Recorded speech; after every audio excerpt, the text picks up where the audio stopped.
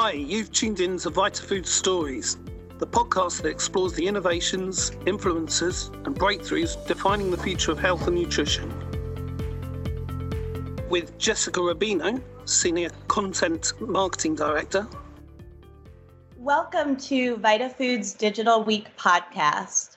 I'm Jessica Rubino, Senior Content Marketing Director, and today I'm joined by Blaž Gorjup, founder and chairman of PharmaLinea, a company dedicated to providing clinically substantiated private label food supplements. We are in the midst of some very challenging times. Many of us have probably been home for weeks, if not months. Many others were going to be joining in Geneva for VitaFoods Europe, all of this due to the global pandemic. We know that even after we weather this health crisis, and we know that we will, an economic one looms. However, health has never been more important to global citizens. Blaž is here to discuss with us how companies in the food supplements industry can adapt new product launches and market strategies to the upcoming economic crisis. Blaž, thank you so much for joining us today. Thanks, Jessica. I wanted to get started, maybe just giving us an intro to who you are, what you do, and kind of an overview of health crisis versus economic crisis and your current outlook.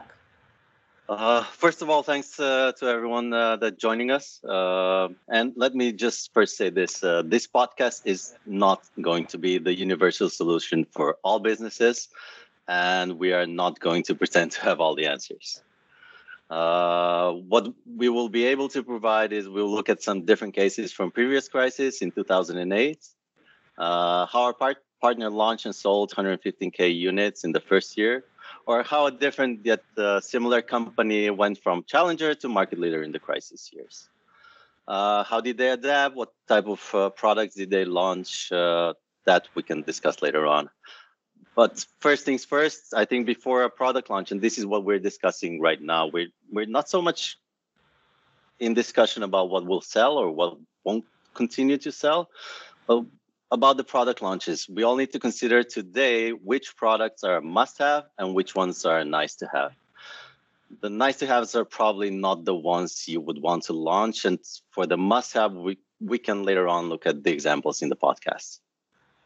Great, thank you, Blaž. So can we start by just talking a little bit about what we can learn from the 2008 crisis, obviously looking back and seeing how we've overcome similar, but of course different challenges can help us pave the way for navigating our future challenges. So what did we learn from that? And can you kind of outline some successful cases of strategies that emerged at that time? Well, we're not really sure how we can extrapolate the now and learn from 2008. There are some similarities, but let's say we as a private label company, the PharmaLinea, and working with brand owners in well over 40 countries, we worked already in 2008 with several agile challenger companies who were fast enough in adapting their strategy. And this was basically the key, adapting to the new world. While others were hesitant, standing back, staying still, they launched and they attacked and they significantly shifted the market share. Of course, we can expect this from everyone. The huge pharma multinationals can do it, won't do it, but mid-sized or just, the agile type constructed companies have seriously a good opportunity here. What our partners did, and this was in EU markets, was that they launched a product in exactly the post-2008 period. And within a single launch, they achieved well over 1.5 million turnover. The product they launched was very simple. It was actually a combination of two products, launching liquid and powder form from our iron line. And the success was there because the product addressed a serious issue and it was essential for health.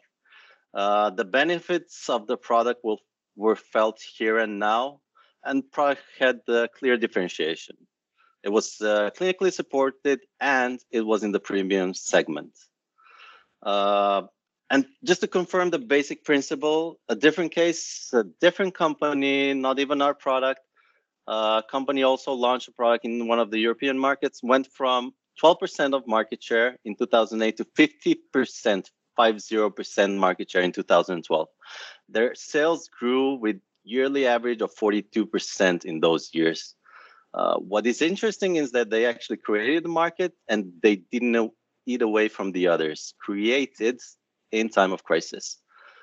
So obviously, these are some specific cases, and we're not saying it's everyone's recipe for success, but it's important to point out there are success cases also in a generally, let's say, more pessimistic markets. But maybe just going back to the economic crisis, one of the facts from 2008 is that the supplement industry was one of the least affected ones.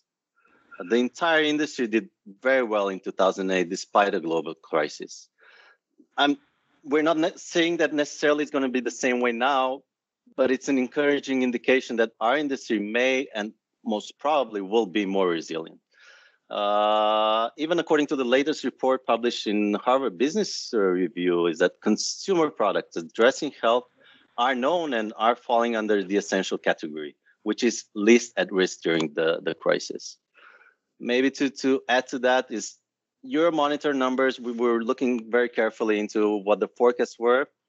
And of course, there are various numbers of scenario, but under every scenario, except a complete catastrophic one, sees consumer health sector forecast well beyond the average, even amongst the top sectors overall. I mean, if you want to be in an industry that's still going to prosper for the considerable future, it's this industry. Because the data also from Euromonitor reports is we're right there with the pharmaceutical and the essential food.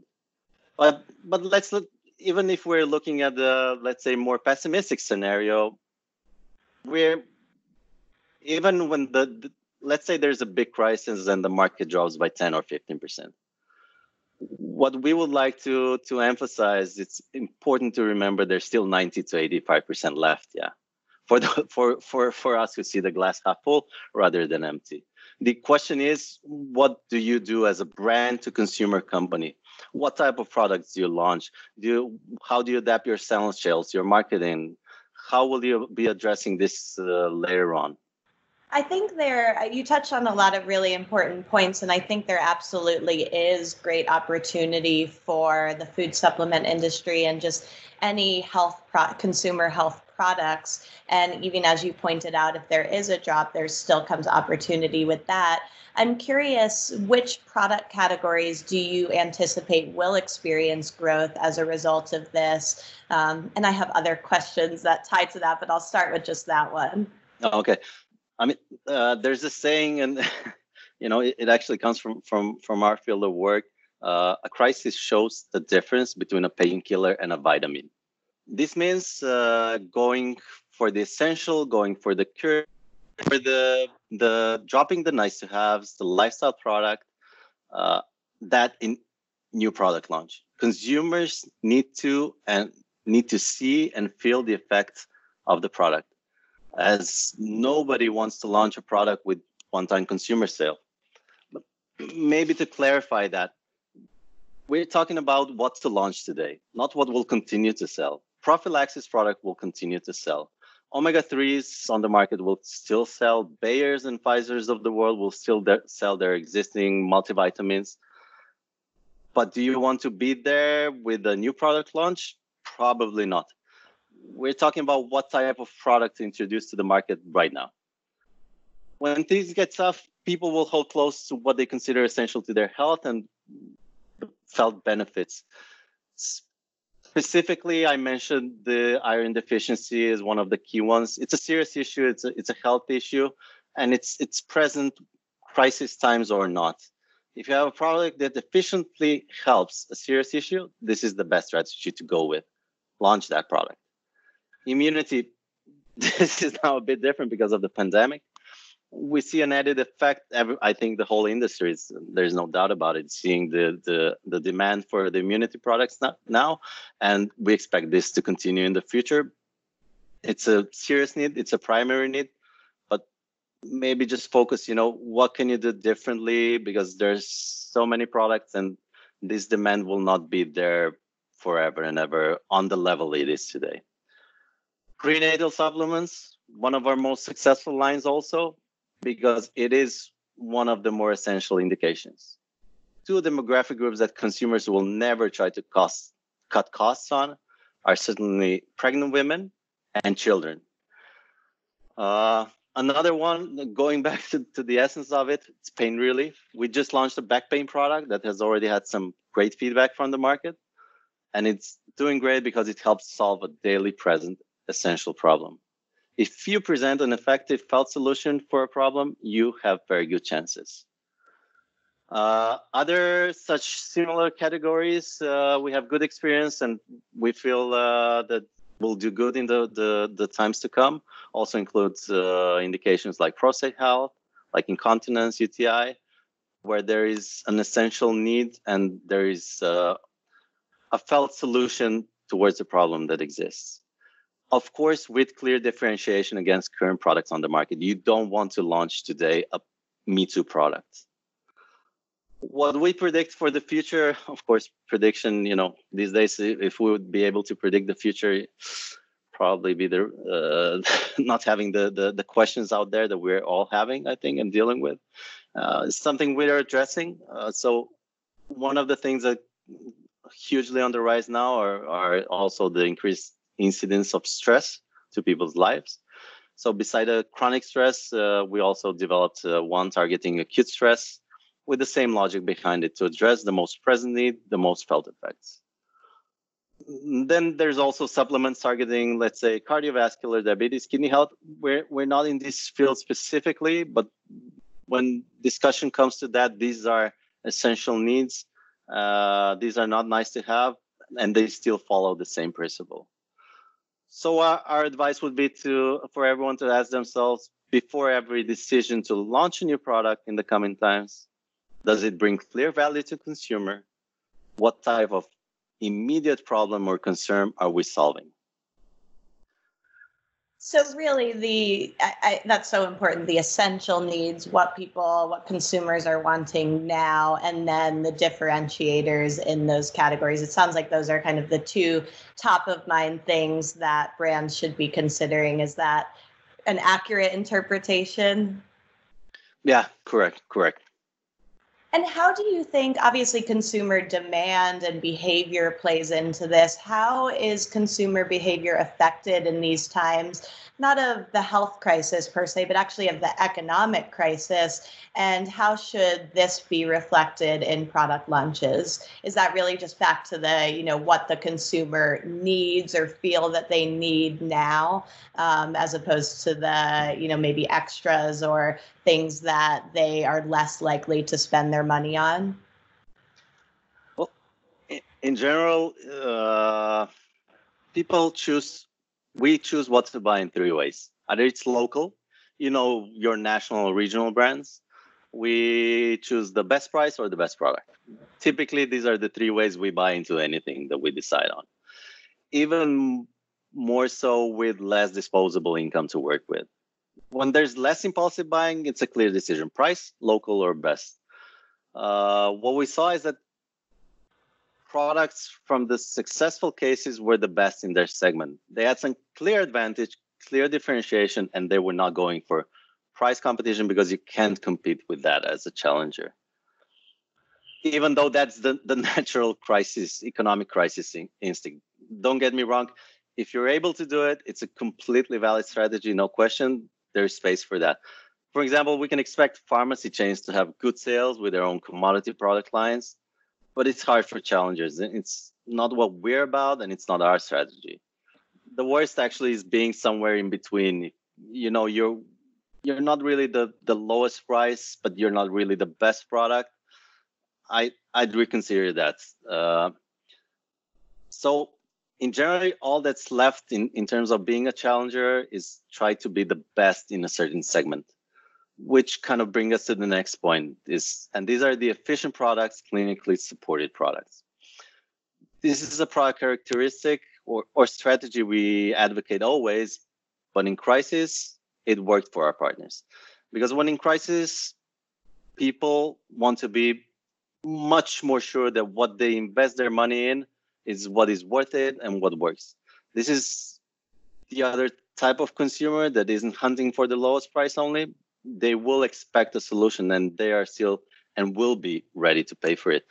They do more consideration of the scientific background, more checking of the ingredient sales and studies. And adding to this is the pandemic itself, because we're closed down to our homes, our offices, our computers, our digital world. The increase in use of digital channels and of digital literacy is immense. The habit of doing pre-research is only getting stronger, and there is strong segment that is prepared to invest in something that they believe will help them and have actual effects.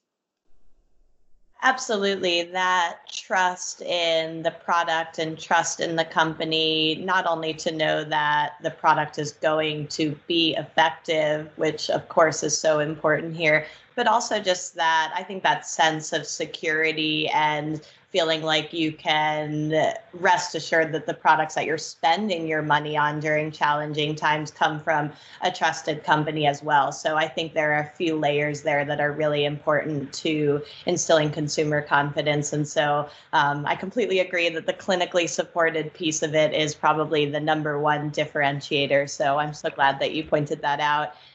The other piece of this, and before we move on to just kind of marketing and positioning in the marketplace, is there anything else about product differentiation that you wanted to touch on before we make this pivot? Let's say the weaponry that the brands are right now are able to use is very limited. I mean, you're not going to be able to focus on the brand and say, okay, we're this great company with this great message. So where can you actually differentiate? And we're not seeing. So we're saying again, it's not going to be. You're not going to be able to go with the price today. I mean, there's always somebody with a lower price, yeah, and that's the battle downhill, unless you're strongly prepared for that. But if you think that you can and you have space for that, this will be in synergy with your brand. It's the scientifically supported, clinically substantiated products that actually give you the differentiation on the market. Okay, you can go with product forms, differentiation with improving taste, experience on the product. But this may be more on the nice-to-have side of it than the actual delivery of what the product is supposed to do. Yeah, it's interesting because those like delivery format and some of these more innovative formats feel like they fall in the novel category, and certainly can be convenient and helpful for consumers. But again, I like that we continue to focus on the true differentiation being around science and research supporting the product. So moving on to just looking at business strategies and marketing right now, what adaptations should brand owners consider in those areas? Intentionally, I will not focus too much on the obvious. I mean, e-commerce, online activity effect of the health crisis on the consumer behavior is number one. We all see it. We all live it. We probably all get 7 reports in our mailboxes a week. How this will affect the long-term behavior, consumer mindset, etc. Nevertheless, and going back to the point of differentiation, the key thing for our sector is that the trust held by doctors and pharmacists will not disappear. And you may well see the impact on premium clinically validated products moving considerably less towards the e-world in terms of actual decision-making and purchasing process. But to move forward, there are certain, let's say, more general strategies that we saw were beneficial in the past, and we feel will still follow much the same pattern. But I would, go with the disclaimer: these are principles, and every company knows best for themselves and their identity how to apply this. The first is promotion. When times are good and everyone is advertising, screaming, promoting their products, if you scream to it, it gets lost in the crowd. So let's just imagine 100 people screaming out loud. I start screaming as well. Well, it's kind of hard to push through. That kind of settled down these days. So when times are bad, the big companies tend to pull back, hit the brake. So it's a bit more quiet, and that's your chance for the promotion. That's when you're hurt. Different markets, different cases, of course. But one example in terms of promotion, also available through launching the products, is we saw extensive sampling campaigns work really, really well. Because that's how you actually convey the message. Okay, I believe in my product and my product really works. And here you go, test it out. Second is communication. The past few years were the years of the brand leading the way. The focus was on the messaging. We're company X, we're great because we do this and that, and we have such and such principles and our values that guide us. So what we're seeing is that, okay, let's stop. How do we need to adapt? Okay, and the focus, probably one of the better focuses for the future, is product first focus. If anything, brand go follows the product, but that's it. The focus of the communication should be how you solve the problem, how you solve the individual's problem. And this product that you're launching, your special product, will solve it in this and this way. And this is the value the consumer will receive. Whatever story you have as a brand goes on a lower priority right now. So the message is, and it will benefit, of course, the brand, but you will come to trust us through the efficacy of our products. The third one is business processes.